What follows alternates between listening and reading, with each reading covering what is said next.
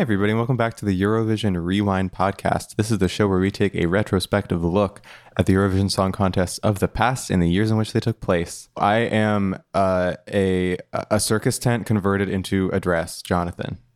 I'm the surprising use of auto-tune in the cutest song of this contest, Millen. I forgot about that.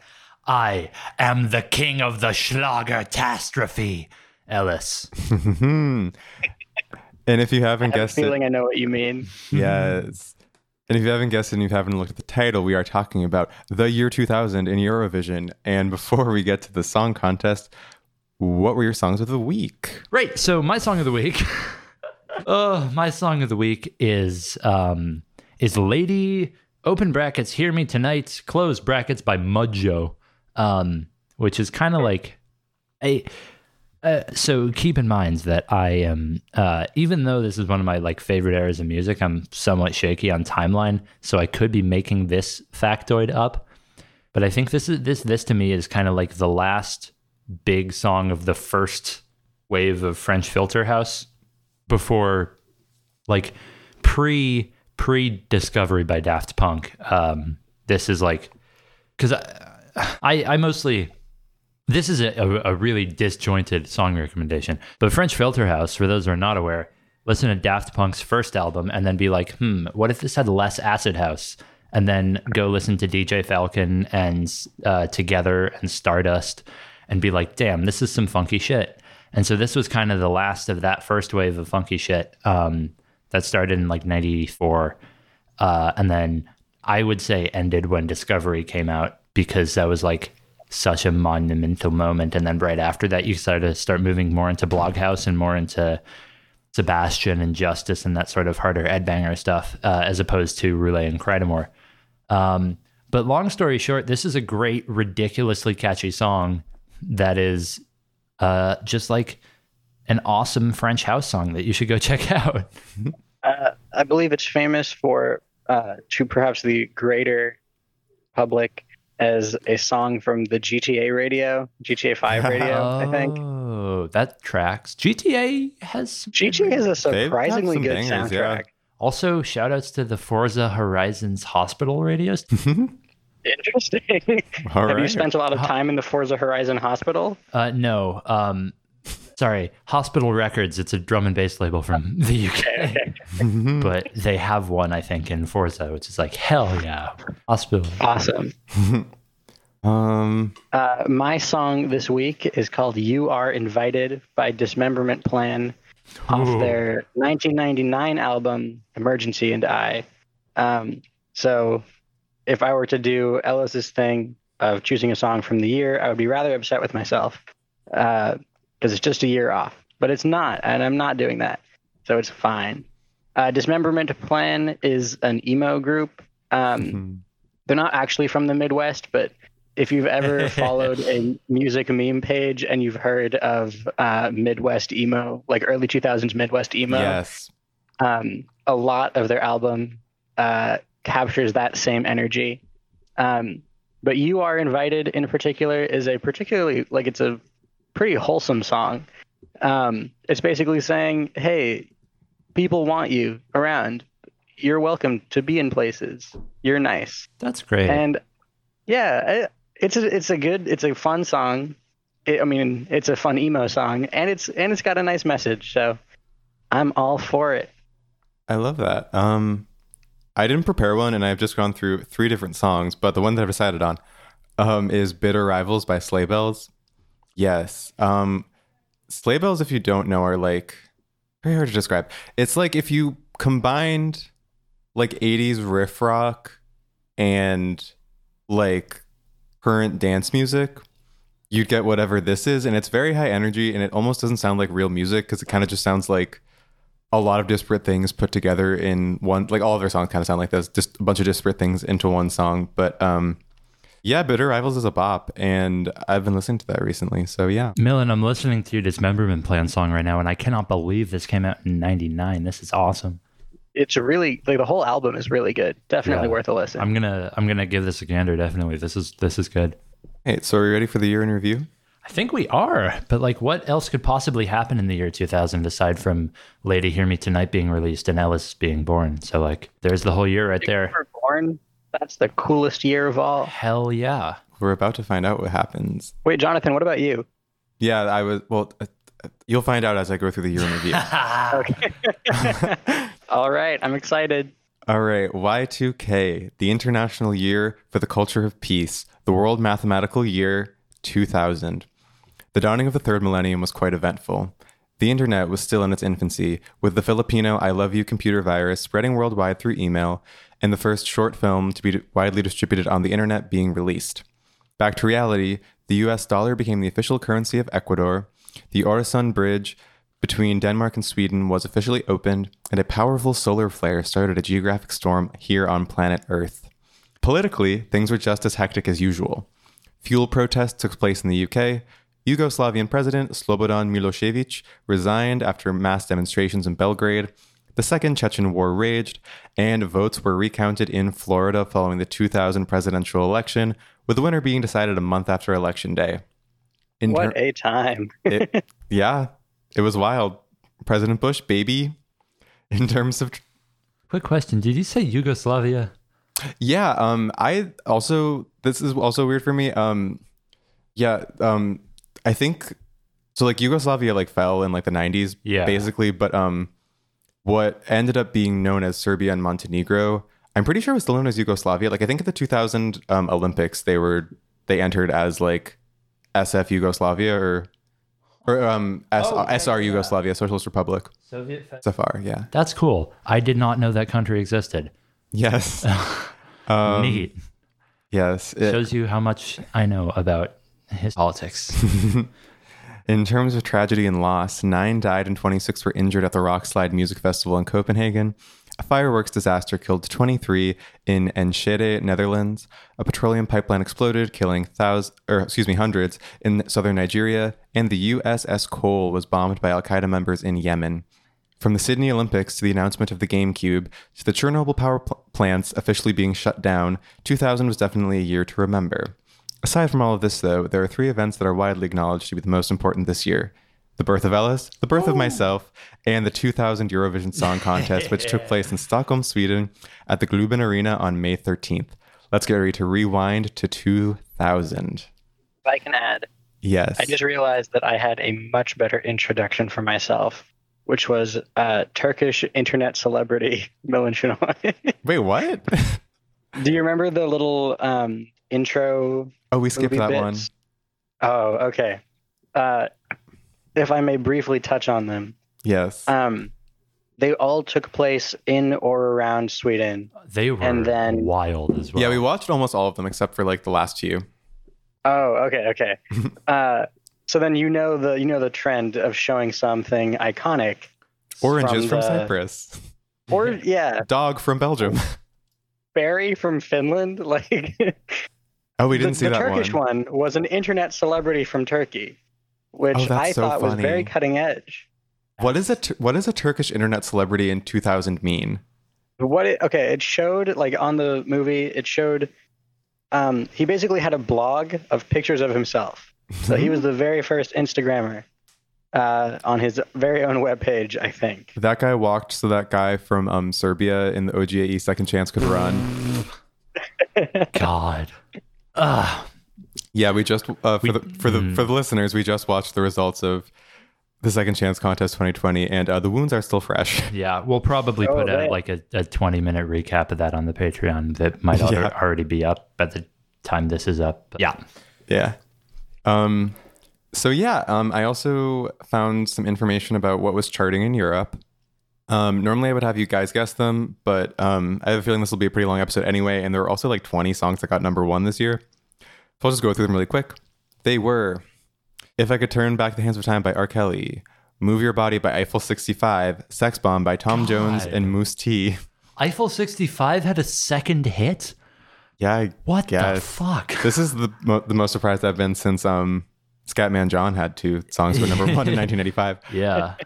There was also American Pie by Madonna, Maria Maria by Santana featuring the product G&B, Oops, I Did It Again by Britney, It's My Life Bon Jovi, The Real Slim Shady by Eminem, Freestyler, Bomb Funk MCs, I'm Outta Love by Anastasia, Lucky by Britney Spears, Music by Madonna, Could I Have This Kiss Forever by Whitney Houston and Enrique Iglesias, Beautiful Day by U2, Lady Hear Me Tonight by Mojo, Shape of My Heart by Backstreet Boys, One More Time by Daft Punk, Woohoo! Independent Women Part 1 by Destiny's Child, and Stand by Eminem featuring Dido. Question.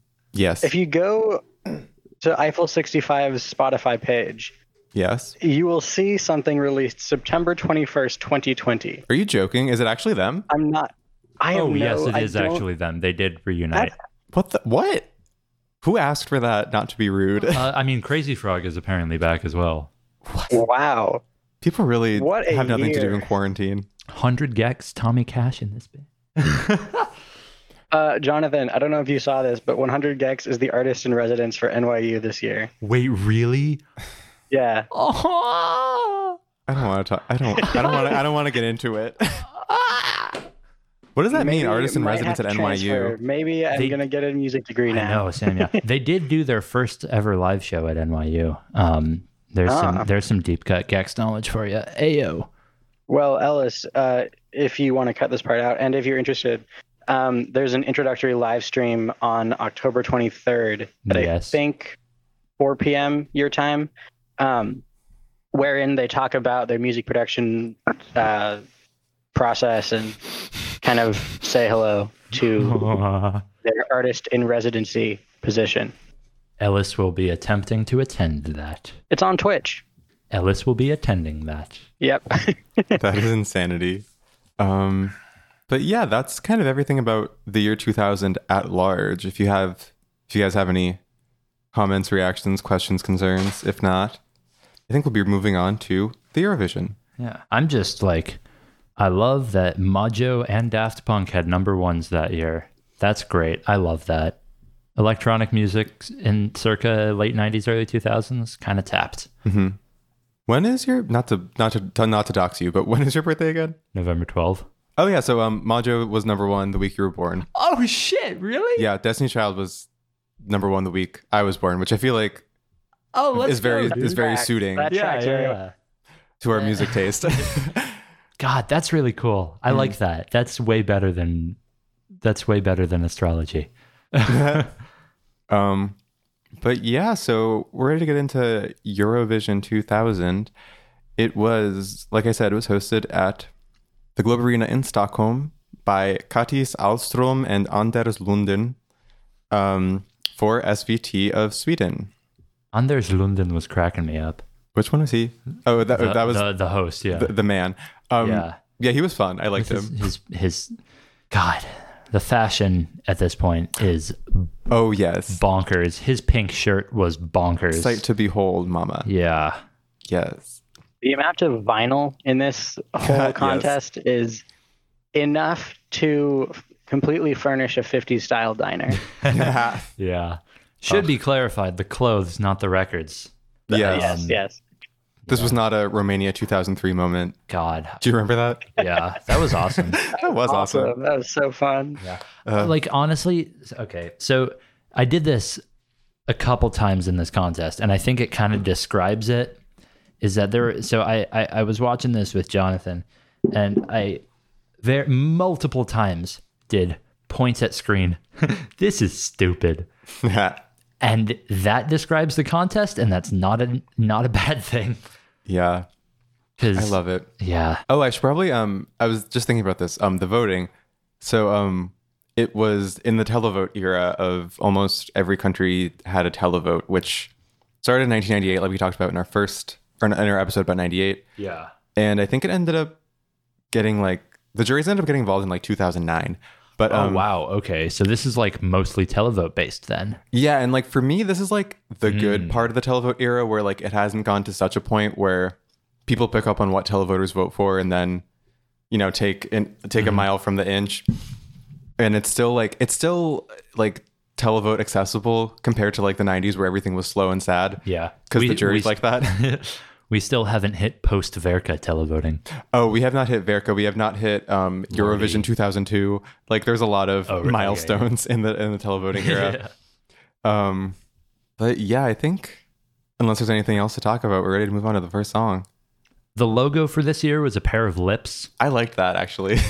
Yeah. I don't know. It's like, I think I dislike it in a vacuum, but as the logo for Eurovision 2000, yeah. Yeah, I understand that. Shall we get into it? I think we shall. Shall we go for it? Yes.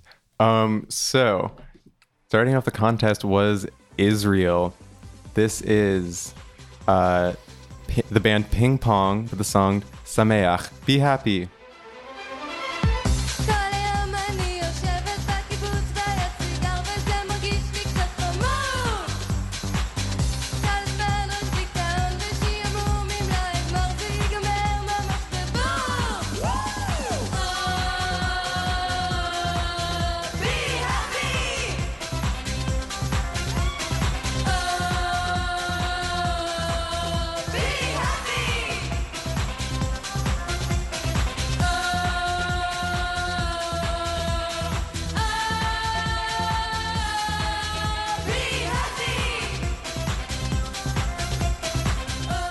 And before we do that, you know we're going to Controversy Corner. God, you know of course we are. Controversy Corner. I have a question. Can I predict what it is? What? I noticed at the end, actually, I noticed two things that could be controversial. One is significantly more so than the other. First of all, what Chinese characters did that guy have on his chest? I don't know. That That's not was- what this is about, though. That was Okay, That was very strange. That was stupid. that was so weird. I feel like it doesn't mean what he thinks it means. Yeah. And secondly, I noticed a Syrian flag at the end. That's right, you did. To be honest, this like transcends fun fact Jordan Controversy Corner. Like, I don't know what this is, but anyway. So, the song Sameach by Ping Pong was chosen internally by the Israeli Broadcasting Authority.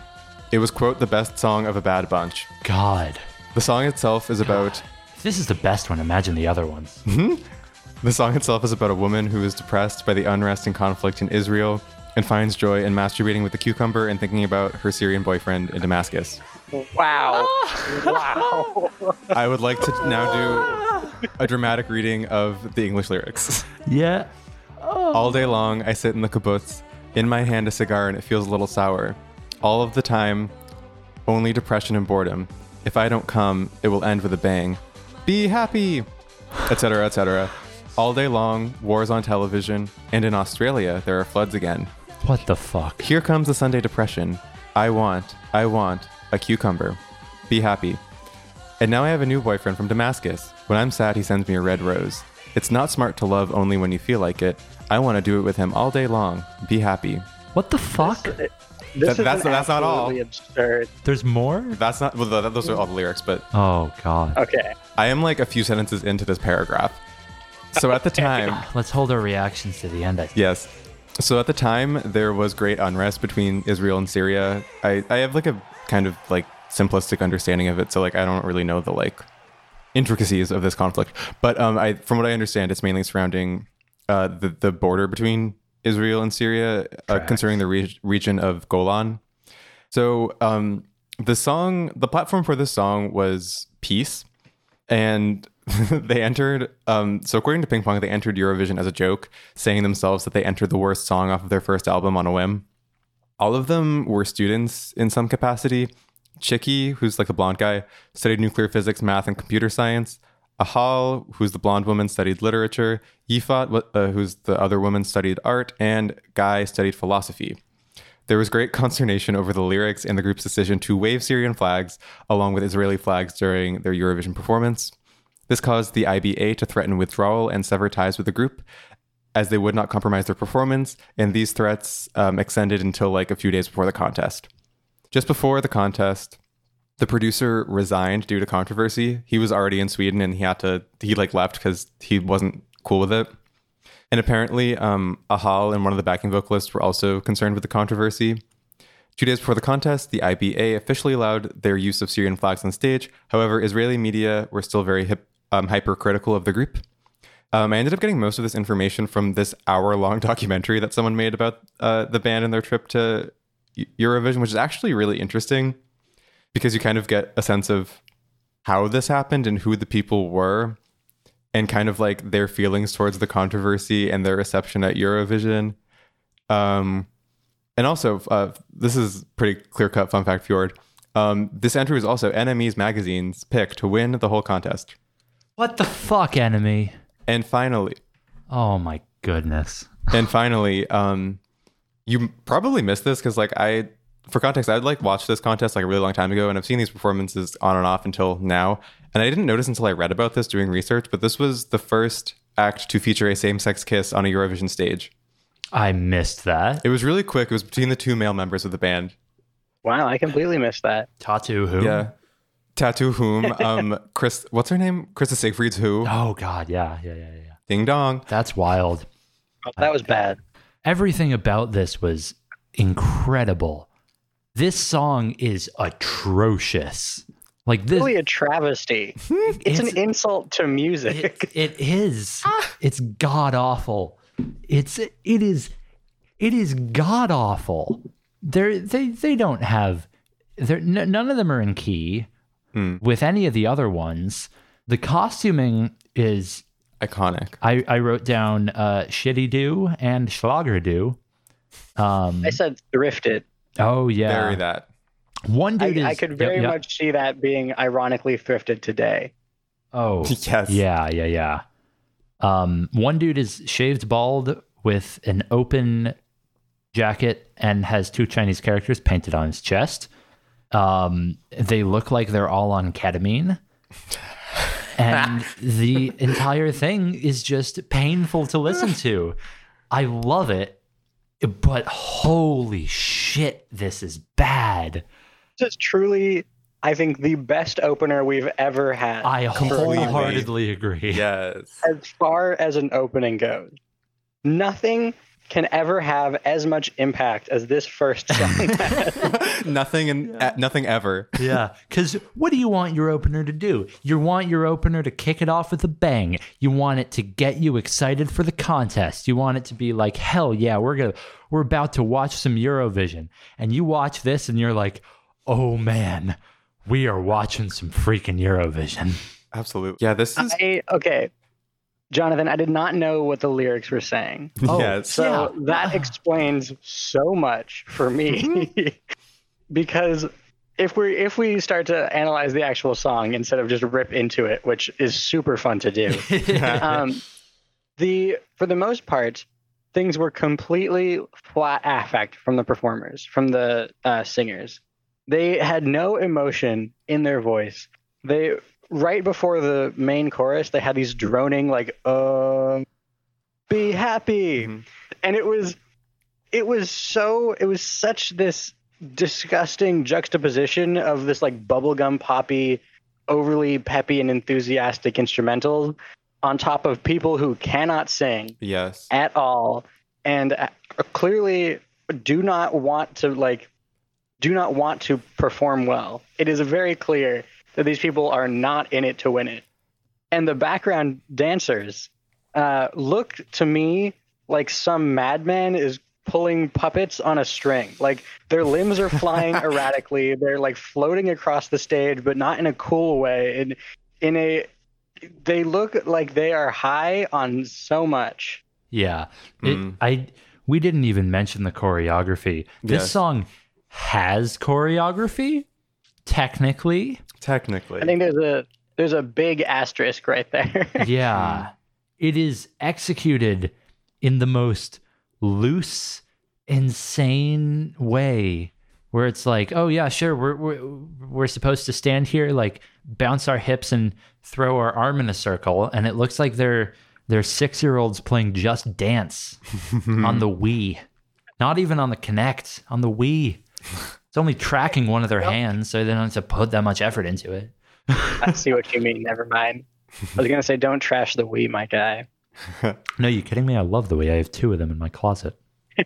One of them is mine. I just want to say. One of them is yours. Jonathan, I am floored to hear your thoughts on this. I'm obsessed with this. I really am. Yeah. And this is so I think that Ellis and I were watching this together, and there was an act that came later that objectively wasn't as bad, but Ella said, this is worse than this Israeli song because it seems so sincere. And the lack of sincerity really makes this work. And I don't know. The bad vocals like make this. Like if this had good vocals, like we wouldn't care about this as much because it would just be like a boring pop song with like, you know, a standard vocal. Like the dissonance in the oh, like that makes the song. It really does. It really does. It's beyond children's choir. It's something. It's a new level of music. Completely. And I'm. It's hard to describe this. It's hard to put my thoughts into words. I mean, and also like watching the documentary made me realize that like these people are literally wild. Like they have some of like the strangest opinions and takes. What? Like oh man, the bald guy is like really into philosophy, and he was like, I love Dadaism, and I think that people have the right to be idiots and to like not know things and to be ignorant, and I support that. That's why. And then fucking the woman kanji on his chest. And then the woman with the red hair gave this monologue pretty much where she was like, it's a shame about homosexual men because so many women in Israel are lonely. What the fuck? And they're just these are such weird people, I feel like. And apparently this group... I missed that last word. Sorry, could you say that again? About the gay people? Yeah. Oh, she was like, it's a shame that gay men exist because so many women are so lonely. Which is just like, oh my God. And apparently this is kind of a big deal because these people allegedly kind of represented for a lot like the youth of Israel and youth culture. God. And I just don't know what else to say about this. I mean, I wouldn't want anything to be different. It's perfect in that way, but it is. I just mean like just truly awful. But I'm obsessed with it.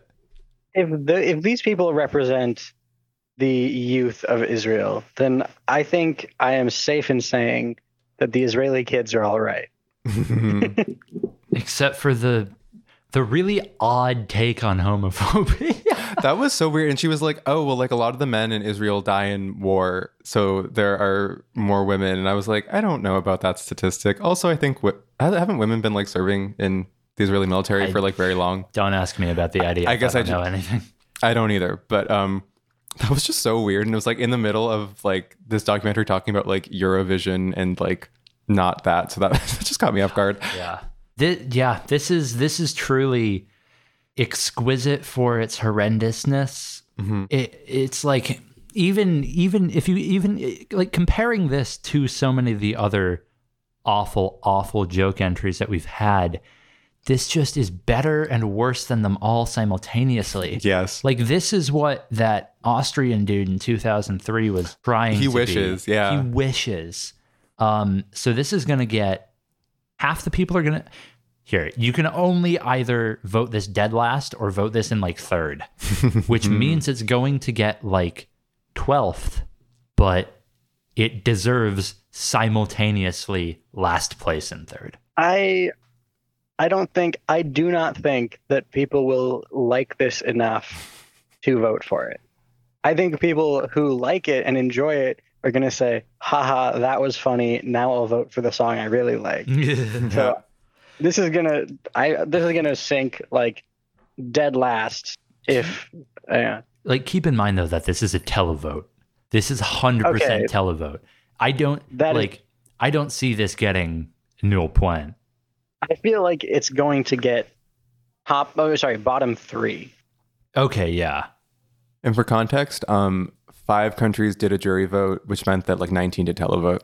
Okay, yeah. So yeah. very heavy televote majority. I think that means we're ready to move on, unfortunately. Well, not unfortunately, but I just could talk about that song for so long. But anyway, up next we have Linda Wagenmacher with the song No Goodbyes for the Netherlands. No more doubting, no more fears, no more cheating, no more tears, no more questions, no more lies, no farewells, no goodbye.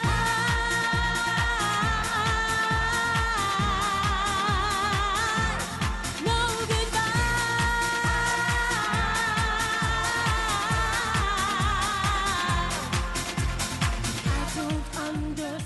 and Fun Fact Fjord and Controversy Corner. Whoa, again? Holy cow.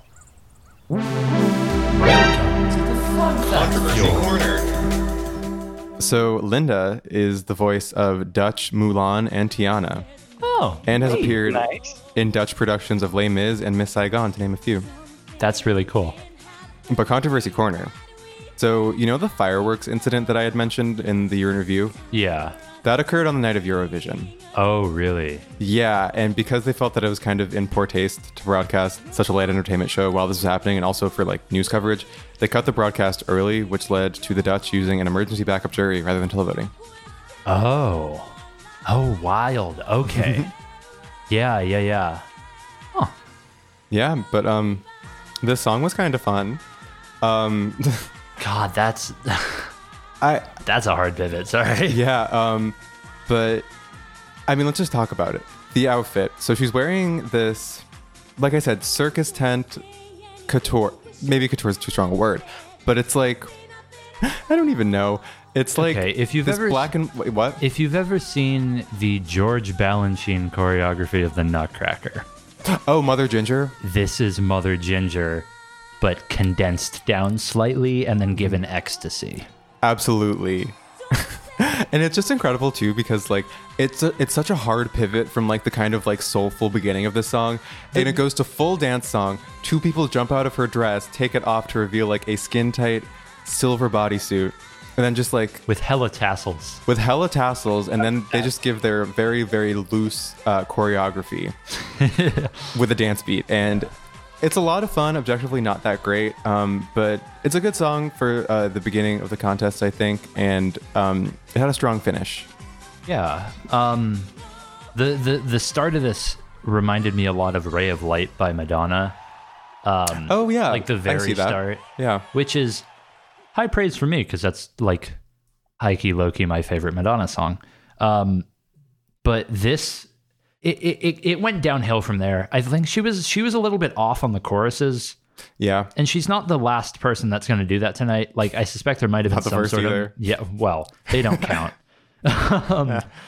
Like I suspect there might have been some sort of monitoring issue or something like that overall on the show, but she was still off on the choruses a little bit. This song also had a key change and 2 costume changes. Absolutely. So What was the second costume change? the male backup dancers ripped off their shirts. Yes, I remember that. Yeah, Yes. Oh whoa. Oh, I just saw it. It was like they vigorously like, too. it was Yeah. quick. It's like thunder from down under. Yeah. So this was fun. It's of dubious quality, but it was fun. I said that this song seems to me of the same genre as like a modern take on kids' music. What do you mean? I don't know if that makes any sense, but when I listened to the chorus, a lot of the sonically, it was reminiscent of the Strawberry Shortcake theme song, but like the newer one. It's like strawberry. What? I don't the know. fuck? I don't know. That's probably, You've gone entirely over my head with that. it comes from an addled mind, I feel, that connection there. Oh boy. But I honestly, I can't say much about this song in a particular good way or bad way. Her pinwheel pattern, like massive vinyl, acrylic, whatever that thing was impressive. And then it broke apart, and I think with it, the song kind of broke apart as well. Not in a terrible way, but she had some vocal falters, like we mentioned. I thought she wasn't able to really kind of capture the emotion of the song, like of what she was trying to say. She wasn't really able to match her voice to those lyrics. She was kind of a generic singer. I was pretty middling. That's a good word for it, middling. Yeah, because particularly in this year where we have a lot of like, this is like actually pretty decent sort of songs, and then a lot of this deserves to be in the basement sort of songs. This was neither of them, Yeah. which Yeah. there you go. Like it was perfectly serviceable. It's like it's a perfectly fine song. It's just not transcendent in either direction. Oh, so that being said, do you think it'll place in a middling way? I do. Yeah. I think it'll end up like Butts. I think there's a song that's more middling later on, so I think this will be like 12 or maybe 13th space, maybe a little bit lower. Gotcha. All right. So after the Netherlands was the UK, and it was Nikki French with the song Don't Play That Song Again. Don't play that song again, reminding me of how it used to be. Don't play that song again, I wish it could be like before, when you were here with me. Oh yeah, oh DJ, please don't play that song again. All right. I have a theory. Oh? So the UK was like, hey, what's hip with the kids in the year 2013? That's right, Nightcore. Now, What? What's hip with the kids in the year 1974? That's right, ABBA. Let's combine the two. This is an ABBA Nightcore song. Bam, mind's blown. I don't I think did I not make that understand. Nightcore connection. I didn't but either, and I don't think that one can. That's true. That is true. I made that ABBA connection so strong that I'm wondering if there's a controversy corner about accusations of plagiarism. Yeah, I don't. Not that I saw. Because dear God, this sounded straight out of, ABBA's Gold album, Greatest Hits, whatever. It's the thing is, it's straight out of this. This does sound like it could come off Gold if Gold was produced by like a happy hardcore Eurodance producer from the 2000s.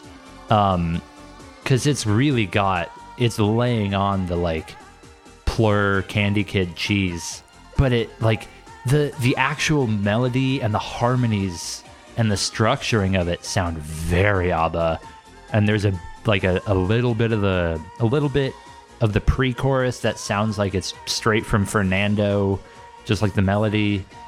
Yeah. But still possibly the best British entry that we've seen yet. I mean, maybe. British entries have we It seen? seems kind of. I guess I'd have to think back on some of the previous British Bonnie entries. Tyler was but- better than this. That's true. Actually, Bonnie Tyler was better than that. But yeah, this was also horrendous choreography. Yeah, when I was watching it, I said that I hate that Eurovision constantly makes people of color do white people dancing, and it really just doesn't read well. Yeah, this would have been like if you listen to this without the video, it's like, oh, this is okay. And if you listen to this without the video and then change the instrumentation for something more natural sounding, then it could be legitimately decent, if somewhat ABBA cover band.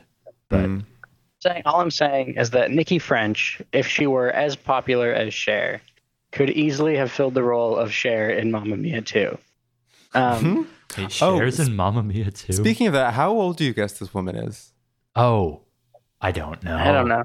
I have legitimately 40 no clue. something? She's 35, which again, I'm not making a judgment at like the way she's aged or anything. I think she's just like styled to look so old. I feel like that's like such like an old lady haircut. It I is don't a know. very old lady haircut. Really? That's funny because it looks like she's an older woman styled to look younger. Yes, I can entirely agree. Because she has like her midriff out, and she like Yeah. That's pretty it's funny. super weird. But yeah, this was, I don't know, I thought this was pretty good. I remember this being absolute garbage, but I was pleasantly surprised watching it this time. Yeah.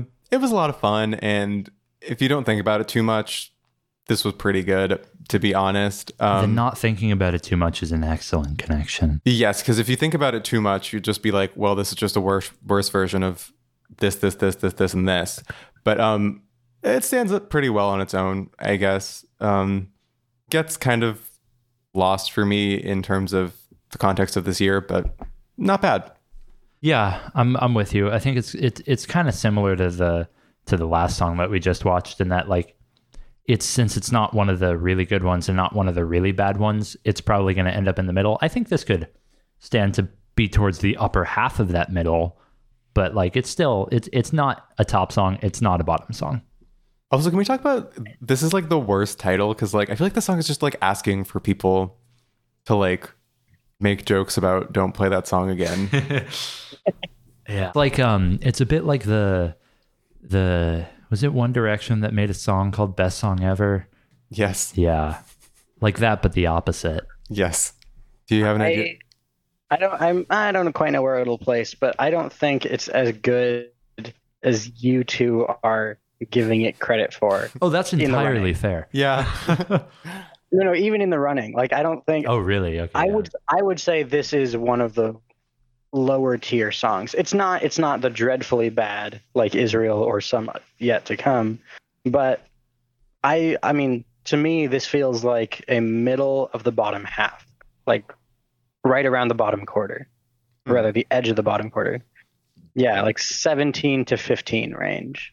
Okay, yeah. Okie doke. So that we are moving on to song number 4, which was Once in a Lifetime by Ines from Estonia. If you give me wings and reason why, then I'll be an angel in your sky.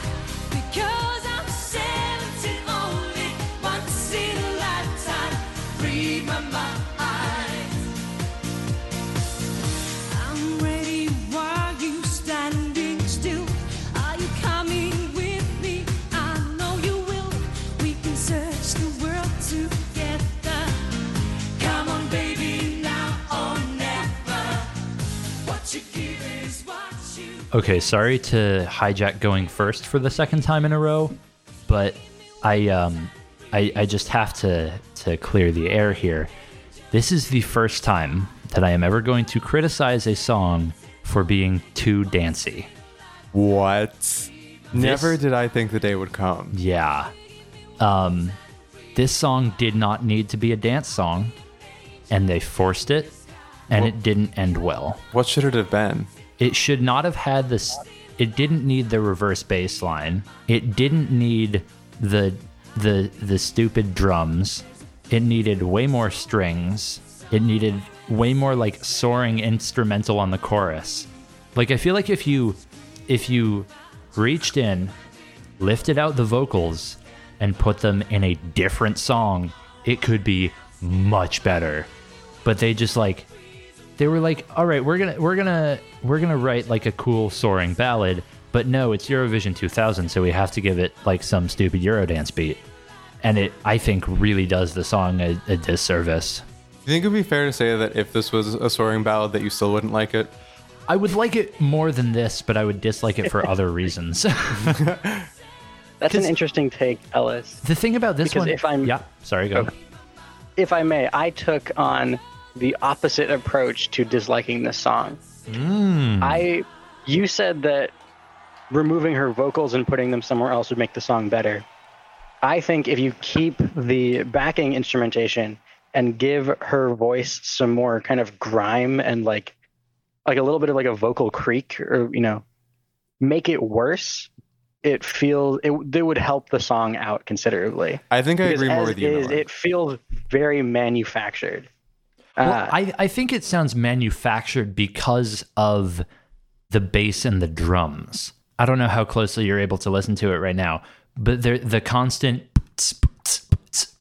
on this, like, it makes me think they're trying to go in two different directions here. They're trying to go like, I think this could be they get stuck in between like belter and banger, and they need to just pick one or the other. I guess. Yes. I don't yes. think this is meant to be either a belter or a banger, though. This could be a much better belter, But that's not what it's like trying to do. and I'm saying it should. Okay. I don't know. I thought this was just above. This was above middling for me, but it wasn't. It didn't breach like good category. I don't know. I thought it was just fine. I mean, I agree with you that I kind of wish that her voice made more interesting choices, Millen. I mean, I have to talk about like the staging and the fashion. So, Oh yeah, the necklace. this lady, I'm very interested to hear your takes on this because I feel like I might be in a different camp than the two of you. I kind of like it low key. Like, okay, so it's she's wearing like a very tight like military green tank top with And same color pants. well yeah, and then a thick sequin belt, same color bootleg pants, and then a same color cowboy hat with a very large choker. The necklace is throwing me back to 1998 right here with Oh yes. Daddy Kink Liberace. Yeah, absolutely. Very that. And I think it really shouldn't work, but it sort of does. And on the weird little like LED screens, there's a stock image of like some aloe vera with water droplets on it. It looks like a default Mac desktop background. I wouldn't be surprised if it was. But yeah, the song is very unremarkable for me, and I think the fashion's kind of fun. So yeah. I like this fashion quite a bit. More so on the backing dancers, actually.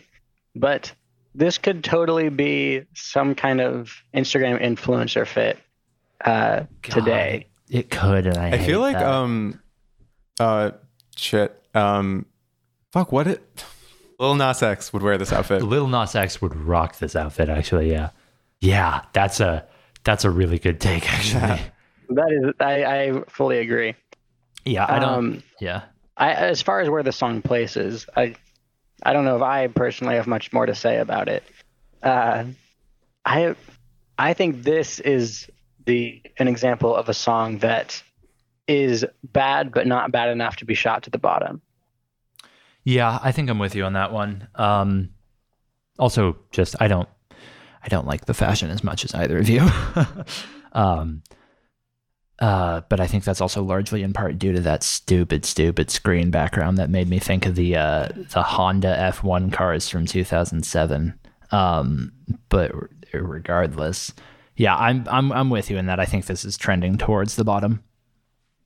Then so in slot number 5 we had France, which was On aura le ciel by Sophia Mestari. On aura le ciel, un peu des anges, les ailes, on s'envole, toi et moi. On aura le miel, un goût d'orange, cannelle, on s'envole, toi et moi. Et sur ta peau, ma peau salée, ça. This was a departure for sure. The first one so far not to be 4 on the floor. Yeah, and I don't know. I think her outfit is terrible. I think it's very matronly and all the same color, which I don't really love. Matron or Matrix? Matron. Okay, Bit of both. Bit of both. But this is very like France in this era of like sending kind of like a soulful jazzy ballad, but I feel like it's the worst version of that. In 2003, like the French song was basically this, but just executed way better. And I can't really put that out of my mind. Her vocal's pretty impressive, but the song kind of just goes nowhere for me.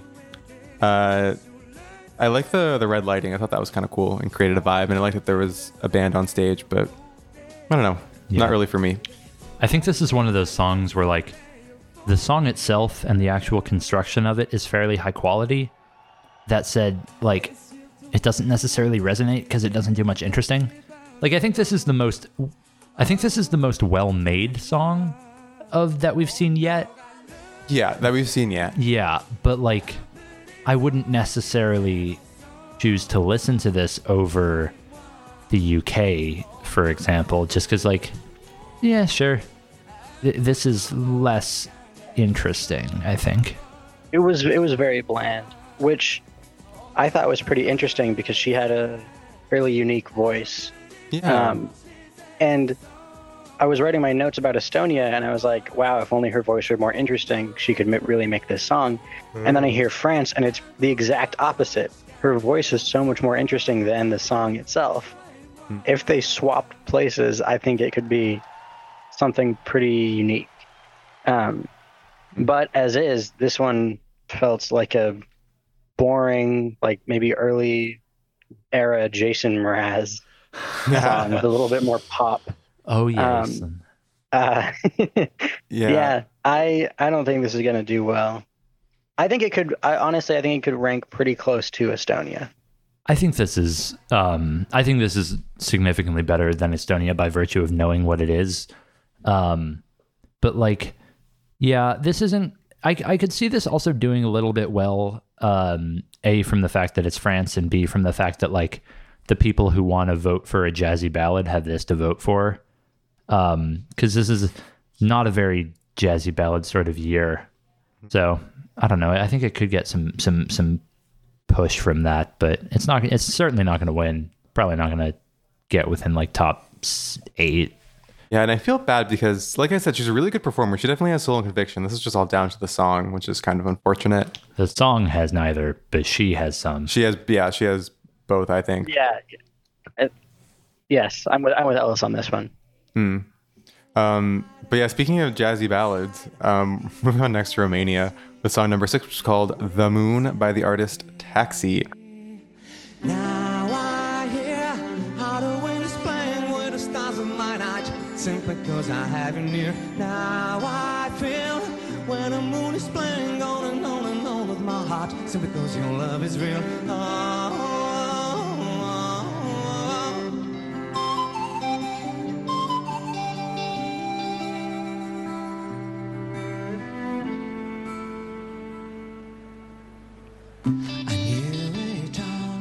And before we do that, we're going to Controversy Corner.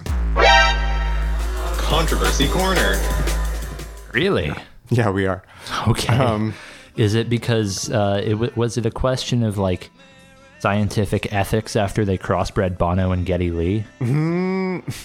Good take, but not quite. So this song was chosen in a national selection, and originally the televoters were to be given 1 hour to send in their votes after the performances, and without announcement, the televote ended up being extended to 3 hours.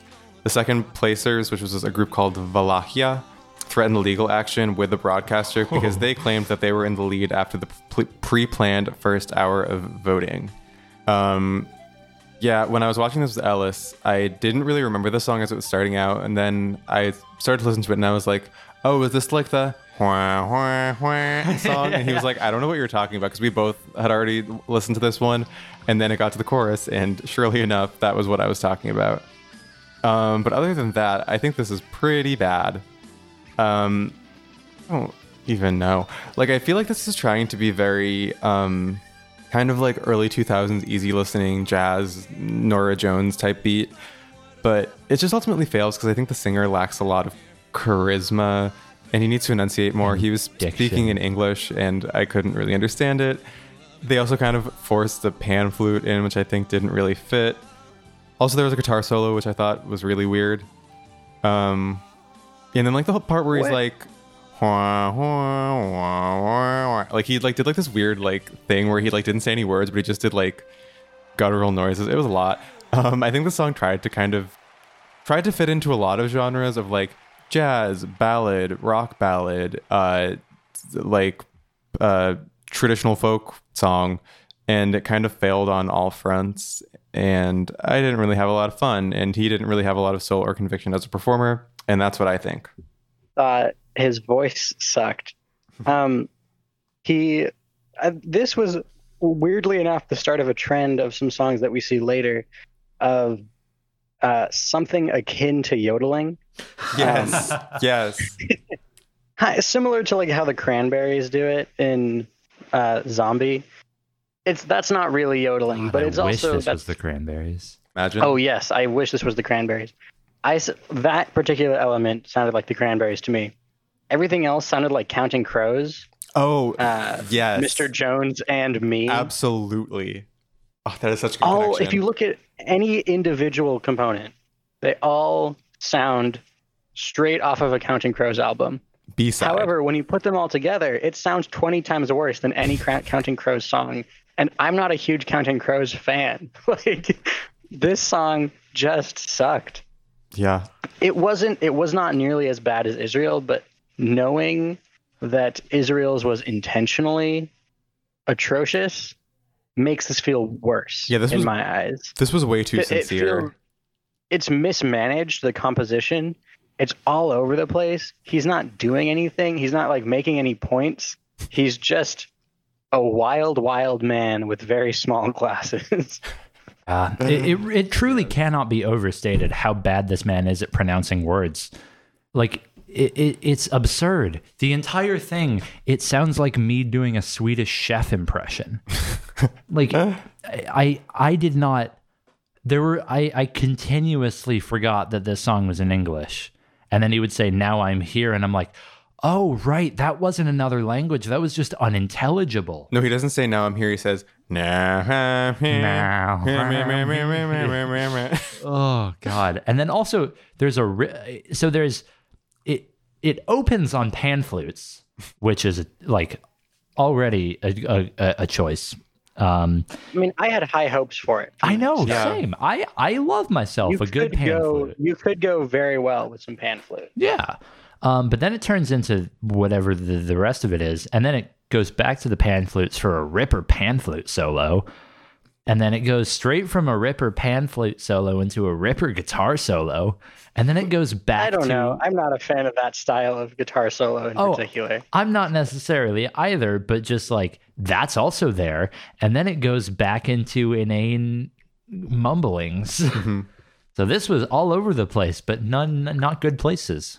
Do you think that the viewers at home will feel the same way? Yeah. This is in easily the bottom 10, maybe even the bottom 5. I certainly hope so. All right, and I think that means we're ready to move on. We've got song number 7 now, which is "Desire" by Claudette Pace from Malta. Deep in my heart, it's desire to love. Deep in my soul, it's desire to grow. Deep in your smile, it's desire for more. Deep when we get the feeling that can't be more. Let me live, let me. Before we do that, we are... I don't even know how to classify this. This is either like a fact fjord or controversy corner. Welcome to the Fact Fjord. So this song was chosen as the official song of the UK's 2001 Gay Pride. What the fuck? But conversely, she is currently a deputy speaker of the Nationalist Party of Malta, What which the fuck? is the Christian Whoa. Conservative Party, which also, if you remember from our 2013 episode... Is this the same party? It is the same party that Gianluca from Malta spoke before, talking about like his moralist politics. What the... What? Why does Malta keep sending right-wingers? That's incredible. Also, Any Maltese listeners, feel free to comment. yeah, we would love to know. And this is also the first song in 28 years to feature the Maltese language, which I didn't realize it actually did until I read that on its Wikipedia page. That's really cool. But I love this song. I thought this was I think a good way to describe it is that it sounds like something that would be included in the soundtrack of the like Rugrats Wild Thornberrys movie. Very movie set in a jungle soundtrack vibes. I think Yeah, that... okay, I'll just, What? if I may just read my notes here, Yeah. Jonathan. Dude, we're getting Tropicana in this orange juice. The intro was rather confusing, but I think I get it now. Disney original soundtrack, anything Oh. remotely exotic. Yes. That is exact same conclusion as the one you reached there. I thought there was an instrumental break that sounded like music from Wii Sports Resort to me. Oh, yeah. Oh, nice. The golf theme? Yeah. Yeah. But yeah, I thought the song itself was a lot of fun. Again, if you don't think about it too hard. Yeah. Because if you think about it too hard, it's like, okay, it's kind of just like a disposable pop song with like a kind of vaguely tropical and Yeah. quote exotic sound. It's not nearly as insipid as it could be. Right. It's slightly subtle, which I appreciate. Like I said, I hate her hair, makeup, and outfit. Also, one of the backup singers looks like Guy Fieri, What? but like Oh, I thinner. missed that. That's Wait, awesome. excuse me? The dude on the far left has like dyed white hair, and I just saw him. I was like, Guy Fieri. That's awful. It's really not that close, but it's like that's the connection that I made. Oh, I just saw him. And I don't really see the connection, but Yeah. he does have like spiked bleached hair. Yeah, I don't know how much else there is to say about this one. Yeah, there's a very brief spoken word bridge, which is kind of fun. Was there? I I forgot. was wondering what that does anyone know what she said there? No. Was that the Maltese bit? Yeah, I think so. Actually listen to that. I'm not sure what it means. All right then. Yeah. It had a key change. There was at the end, she like threw her arm out to the side, and then there was a very sharp zoom out, which I thought was fun. Oh yeah, we like the camera work on this one. Yeah. Shout outs to Kazuchika Okada. The king of camera work is coming up. Oh though, yeah, in we it. haven't Oh, it got there truly yet. is. Yes. I liked her own choreography. I think she had some moves. She Yeah. sang some nice chords. Yeah, like this Weirdly is... enough, Yeah, go. Okay. Weirdly enough, this is in my top 10. Huh. I support that. Like it's not high, but it's in there. Yeah. Yeah. Her choreography was much better to, I find, the somewhat comparable UK choreography. Oh, so much better. Yeah. Yeah. Yeah. Okay. Do you think this one will actually be in the top 10, Melon, or what? Yes, yeah, that's what I meant by that. Oh, okay. Got you. Okay. Yeah, I could see it. I could see that happening. I'm not opposed to that.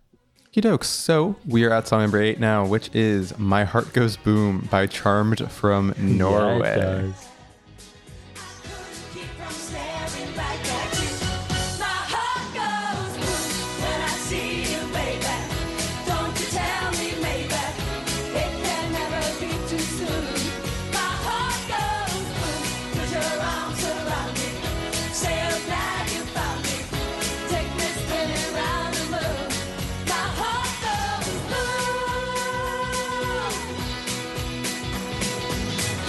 Summer Saturday. Talk about 2000s fashion, turn of the century clothing. We have He is the original little shirt, big pants. yes, before Lithuania did it this year, because we have. Oh, I don't even know. I think the most early 2000s outfit was the black Jinko jeans with the spaghetti strap tank top and like this weird bolero thing, and all of them had like this like weird Feathered hair. feathered, vaguely spiked brown and purple hair. Like, legitimately, I think it has feathers in it. Yeah.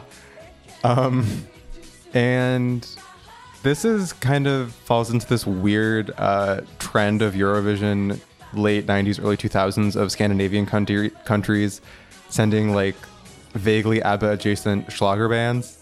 And I think that this is a pretty poor interpretation of that. Yeah. I think the song itself is pretty cheap, but not in a particularly fun way.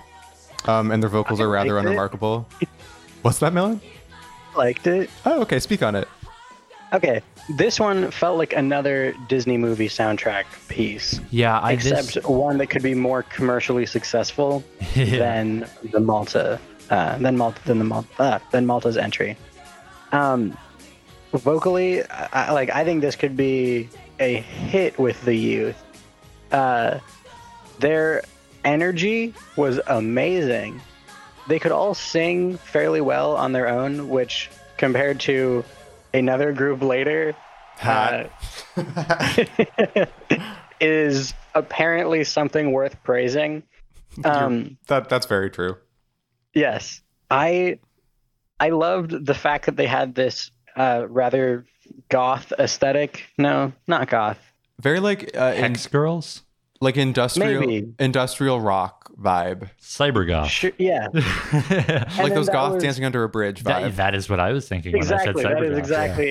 It's that not is exactly it. It's not quite as emo as that, but it's trending in that direction. Yeah. Schlager Cybergoths Yes, exactly. is a band name. Continue. That was so completely in contrast to the incredibly vibrant screens behind them and like the flashing lights and the TV kind of color test bars. Yeah.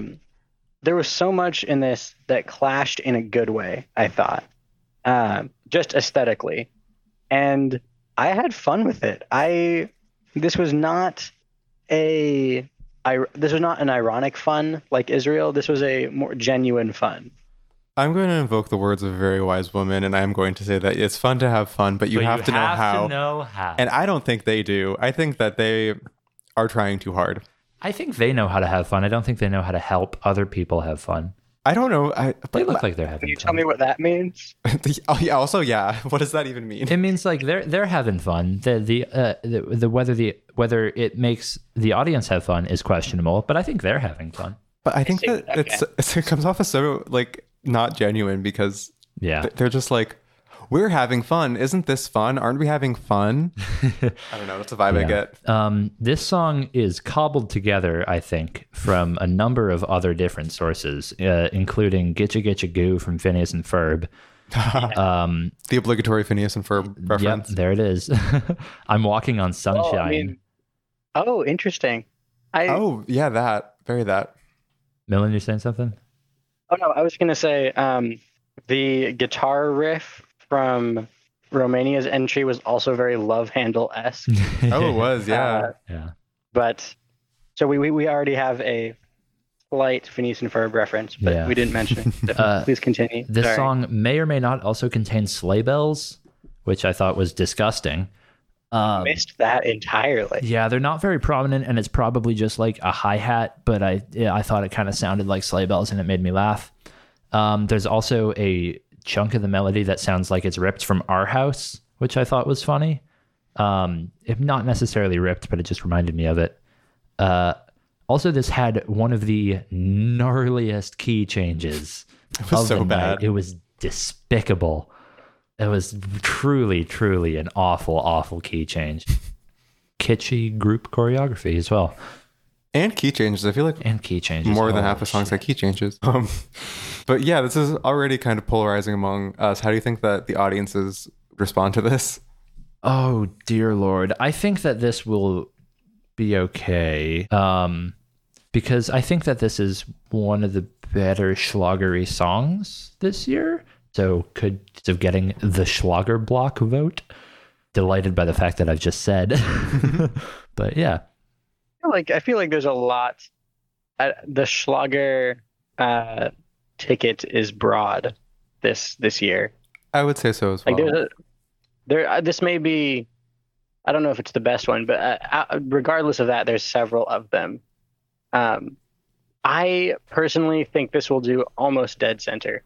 Okay. I interesting, like yeah. it. I like it, but the fact that we are so polarized kind of clues into how I think a lot of other people will feel. Yeah.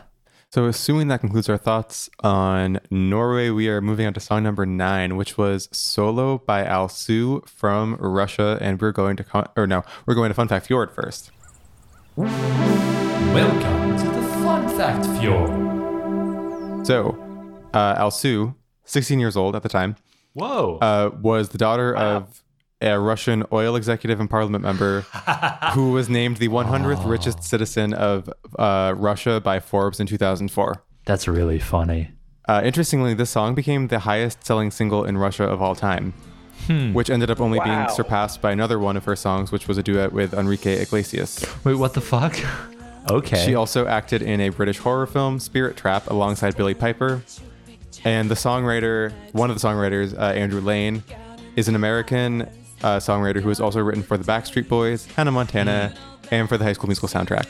Million ways. Now I wait in the cold, and this is getting old. No more stories, no more lies. Take me off this ride. When you see me in the hall, I look at the wall. By my actions, you should know. I'm going solo. Go solo. I was going to say Backstreet Boys. That makes sense. This is by far the most Backstreet, like, NSYNC, New Jack Swing song of the night. Mm-hmm. Like, this is New Jack Swing, okay, maybe not New Jack Swing, but like this is the most like R&B. 90s boy band pop one. Yeah, I would say it's I like think it's Russian Britney Spears is what it is. Yeah, that yes, yeah, yes, that's yes, exactly yes. what it is.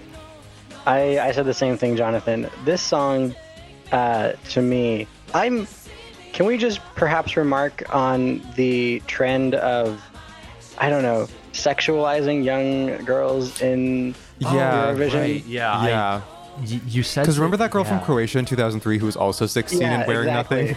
Yeah. Yeah, this, Yes. it was weird. Her voice was very clearly meant to be like sultry and attractive, which feels weird when you know that she's 16. And it also didn't really help her for the verses because she kind of lost volume there in a big way in an attempt to keep her voice have that same tone to it. And then you couldn't really like hear the verses as much, or rather they didn't really grab your attention as much. But I don't know. The fact that she's 16 makes me feel unsafe. Yeah, with this. Because the outfit too. Like at one point, she's wearing what is essentially a sequined napkin across her chest. And Yeah. I like asked Jonathan at some point, wait, does that thing have straps or is it just taped? Because there are straps, but they are tiny. Like, this is very skimpy. Yeah. And also back to her voice. I think that I think the song needed a different singer. I won't necessarily say better, but yeah, her voice is kind of sultry and like deep and also kind of weak. She doesn't have a lot of conviction. And I think that this kind of calls for a more Britney Spears kind of like easy breezy vocal, which she isn't really giving. I think that the strength of this song is the song itself, because I think the choreo is kind of weird and sluggish, and her voice, like I said, is not really what I want it to be doing.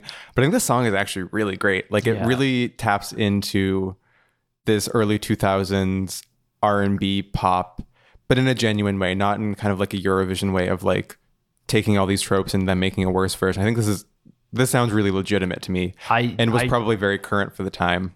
Same thing. I wrote down this feels like a real song somewhat. Yeah, very. Not that the other ones haven't been that, but they've been very Eurovision Schlager, which is kind of off in the corner doing its own thing, you know? That said, this has a disgusting key change in it. I think if her voice was better, it wouldn't be so bad, but she doesn't quite get those notes at the key change, I think. Yeah, it's also just sudden and horrid. Oh, and the backing vocalists were really good. I loved them. The backing vocalists were also wearing these insane mesh t-shirts, but like... Those are the dancers. Oh, right, yes. The other backups, yeah. Never mind. Yeah, but there was like skin tight black t-shirts with mesh cutouts. Yeah. But yeah, the backing vocalists were giving you some soul vocals and good. I always think that like backing vocalist choreography is really funny and kind of laughable, but at the same time, if there wasn't like that weird simplistic like backing vocal choreography, it would kind of look weird. But yeah, I thought that they did great. I liked the smoke machine also. I thought that was cool. Classist for a second. What did you say? Oh, if I could just be classist for a second. Oh, okay. I think the only reason that this song is as good as it is because of oligarchy money, you know? Yeah. Yeah. Like, every part of this song that we're mentioning is the work of other people. It's Yes. who wrote the song, it's how it's performed, it's the backing singers. It's the best that money can buy. And then there she is. Paris Hilton type Really? beat. Yeah, bringing the whole thing down. So, on that note, to all of the Eurovision performers who pull themselves up by their own bootstraps, you know, maybe I'm going to be targeted by some Russian official right now, but I think you're doing great. I think you should keep going. All this considered, how do you think someone will do? I think it's going to do great. Yeah, I agree. It's the most song. This might not be the best song, but it certainly is the most song. You, Millen? It wasn't one of my personal favorites, but I think from everything from the sex appeal to the song itself, I think it's going to shoot straight up. Not to the winning spot, I hope, but right around there. God, no, this can't win. This can't win and have that key change. I think like top 4 easily. I don't know if I would go that high, but I can see this doing pretty well, yeah. All right. So we're going into the double digits now with song number 10, which is Envie de Vivre by Nathalie Sors from Belgium. Ce qui reste debout, ce n'est pas nous, mais l'envie de vivre pour l'éternité. L'envie de vivre nous a dépassés. L'envie de vivre restera gravée comme dans un livre qu'on a oublié. Je ne peux survivre dans un monde sans amour. Les portes de I'm sorry, I have to start. Send it. So, Please do. continuing the yodeling theme that has been established, this is like bad. I don't even know. So, this is like an American gospel inspired song with a weird yodely, almost like operatic soprano vocal. And she's wearing this weird, like, Beauty and the Beast wedding dress, which is also very disparate with the song and her vocal.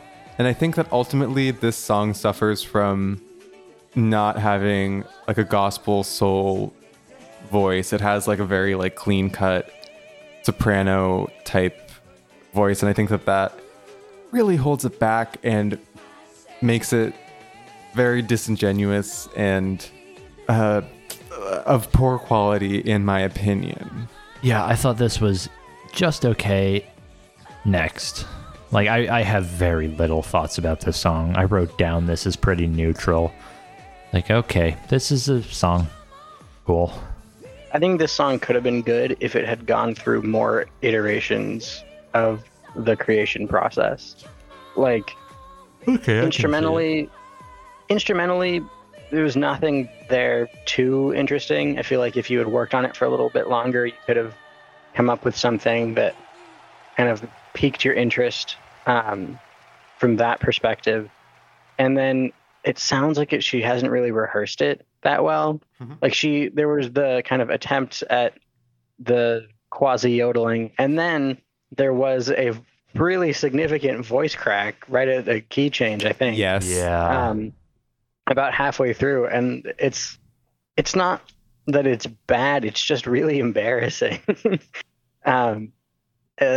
So I think like this feels like a rough draft of a song that, you know, some student stayed up late the night before, didn't go over at all.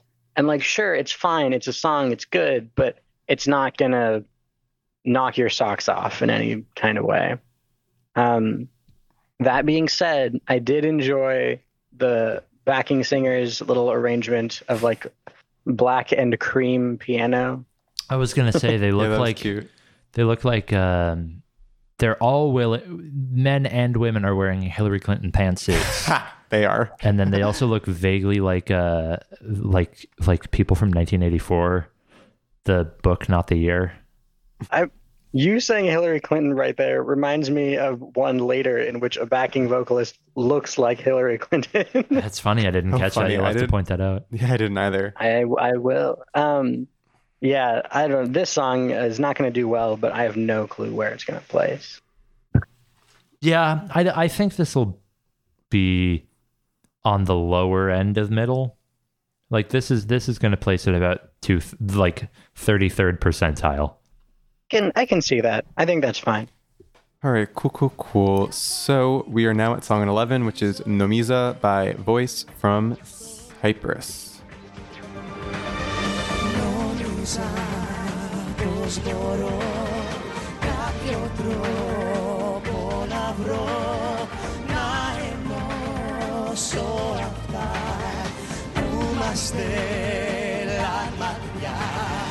Rosso vivo lo sai, è la fiamma che in noi non si spegnerà mai, causerà tanti guai. Ho cercato di smorzare emozioni. He's dressed like a fencer. He's dressed like a science fiction fencer, and it's not a good Oh, look. yeah, he really is. But that said, this song feels ahead of its time in a Eurovision contest. Because I feel like Interesting. I think you could, like, not the visuals, but I think you could take the audio from this and put it in a 2010s show, and it wouldn't be that out of place. I think it's timeless is the thing.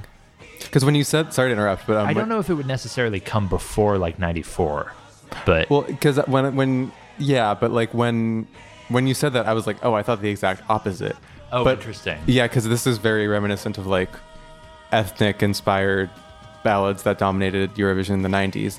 But also at the same time, like you said, this would not be at all out of place in, 2010's Eurovision. And honestly, it wouldn't even be all that dated. I think that now that the sound has been established, at least like right now, it's not currently considered super dated, and it wasn't.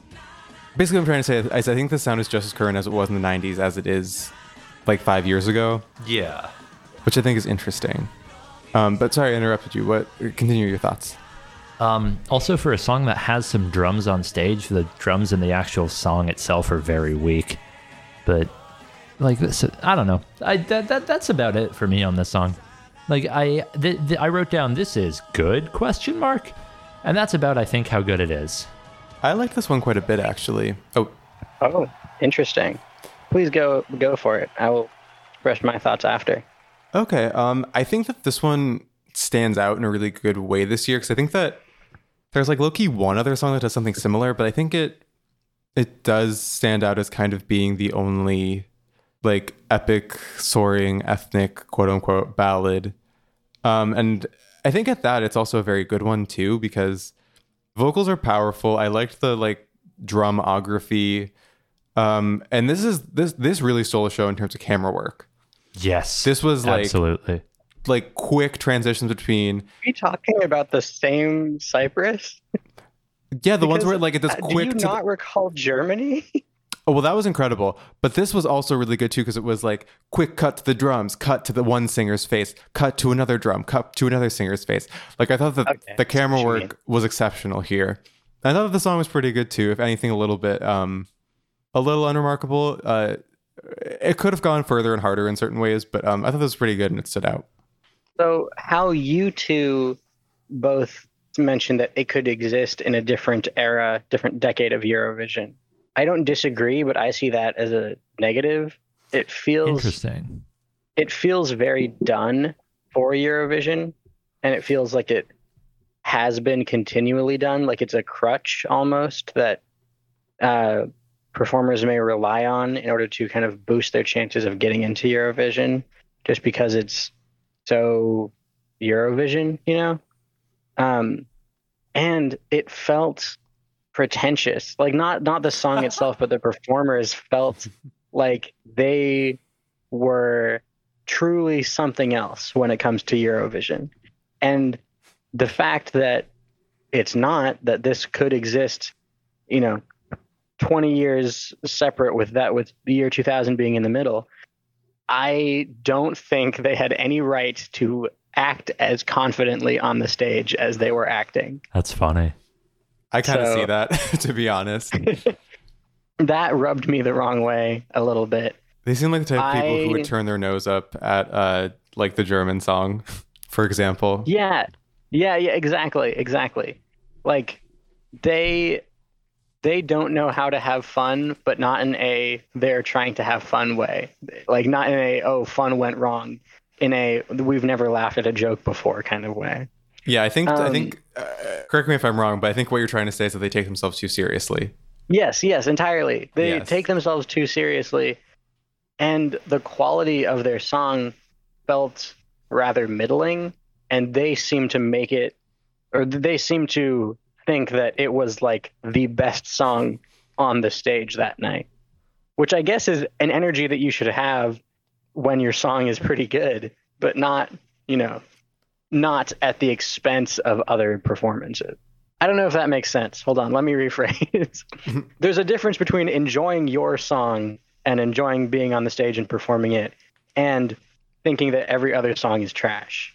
Yeah, I totally understand that, and I feel like it's fair to project that onto these performers for sure.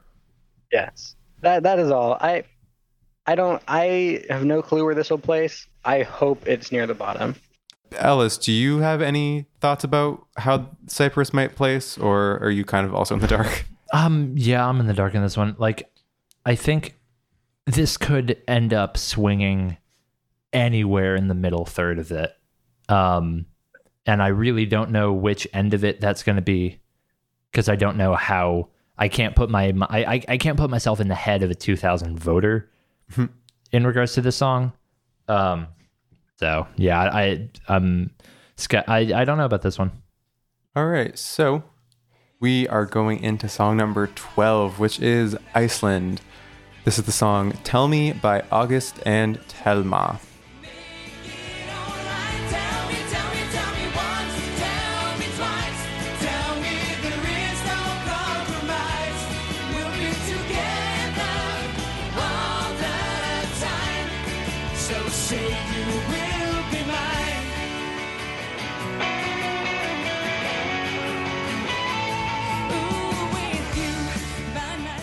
Also, it's worth noting that we are welcomed into this by a Blair Witch parody.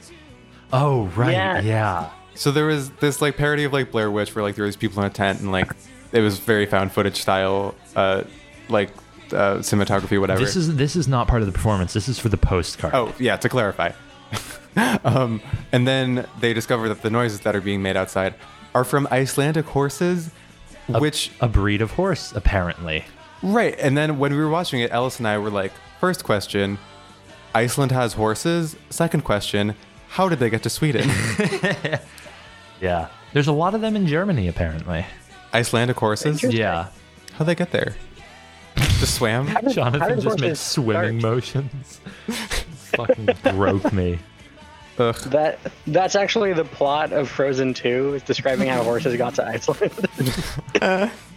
Ugh. All right. This song, though, we're back in the 2000s fashion. Oh, what boy are we? We have That dude has some serious Malibu energy to him.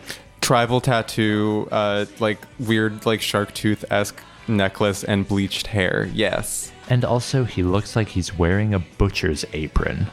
Yes, and also we have the classic early 2000s outfit of shapeless dress with boot-cut pants underneath on the lady singer. Yeah, the fashion on this one is really something else. And the song is quite unremarkable. It's very 2000s Europop meets like 50s like twist / swing, because it's very like the... Ellis looks apprehensive. Yeah, I don't know. This you two have mentioned it a couple times, but this was the most Disney Channel original movie to me. Oh, so completely. far. Yeah, I would agree with that. Like this would not feel out of place to me in like, but particularly 2000s Disney original movie, which might just be because that's the period of time that I'm familiar with, having been a child at that point. But like, this wouldn't feel necessarily too out of place in, say, a High School Musical or Camp Rock or something else that is starring Demi Lovato. So yeah, not a huge fan. I don't know. I liked it. My notes are shockingly sparse for this one. I mentioned the fashion, like you two have touched on. Interestingly enough, the female performer looked like a suburban housewife in a style of like a modern twist on a kurta, which is an Indian style of dress. Interesting. Okay, yeah. Usually reserved for men. It was pretty interesting. I was like, where do I recognize that from?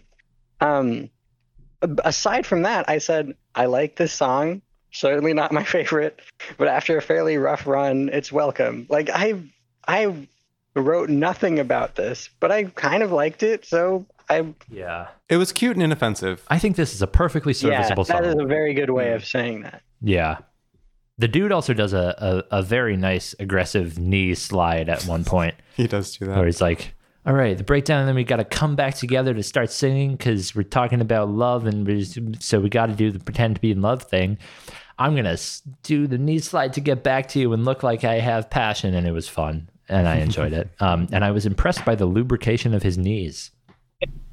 All right. So Good sentence. very good sentence. So do you think that this will impress the televoters at home?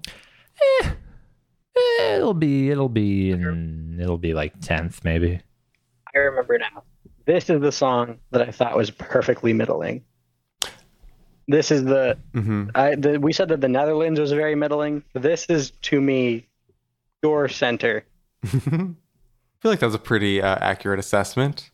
And we are now moving into the next song, which is Colgado de un Sueño by Serafín Zubiri from Spain. Song number 13. Aquí no hay límites a mis deseos, nada me puede prohibir. Navego libre por mis pensamientos, que no me bajen de aquí. Aquí hay espacio para mis anhelos, todo se puede cumplir. Que no me obliguen a pisar el suelo, que solo quiero seguir. Dado de un sueño, flotando en el aire. Hey Jonathan, quick question. Did you ever find out if this guy was actually blind? I did, and he is. Okay, that makes me feel Okay. better about it. Because this dude is wearing blackout glasses, and there is like, I cannot tell if this,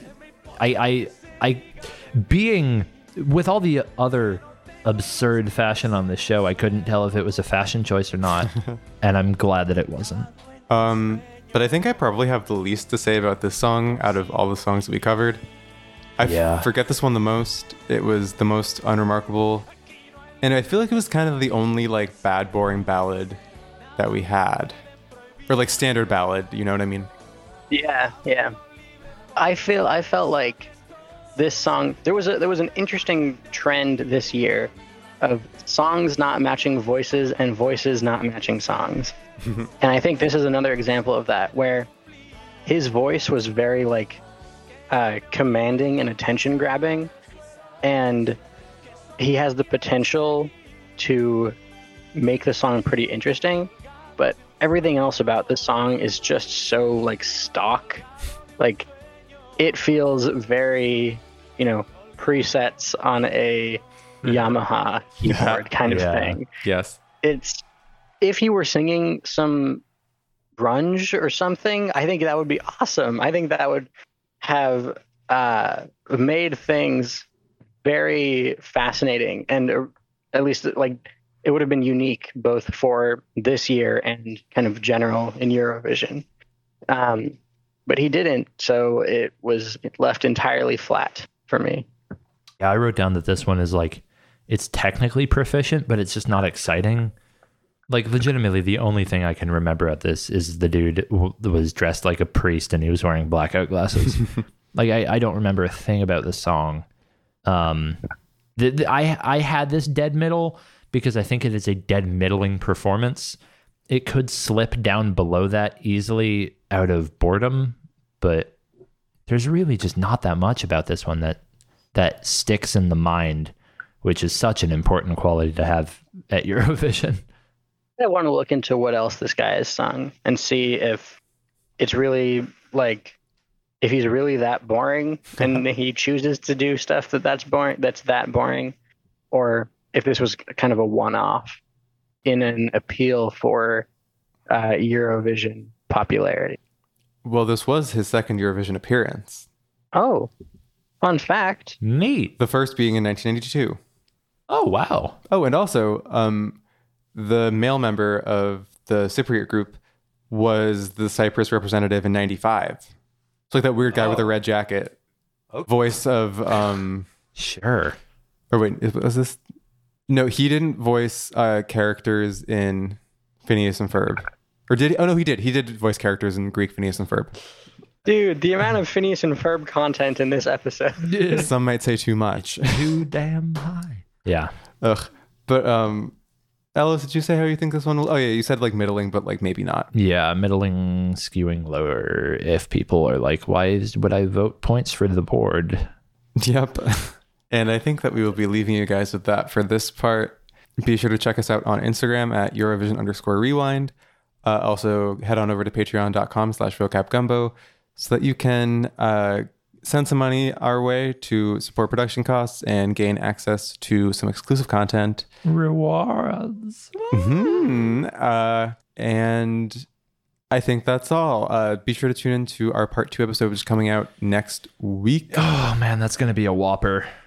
Yeah, and keep your eyes out for a new Eurovision Fast Forward coming in your future. In the future, can't guarantee soon, but it'll be in the future. It'll happen somehow, some way, when. So that being said, I'm Jonathan. I'm Ellis. Millen. Oh, dang. We said it at Whoops. exactly the same time through Discord. I'm Ellis. You're Ellis. Yeah. And I'm Millen. Amazing. And that is all. Goodbye.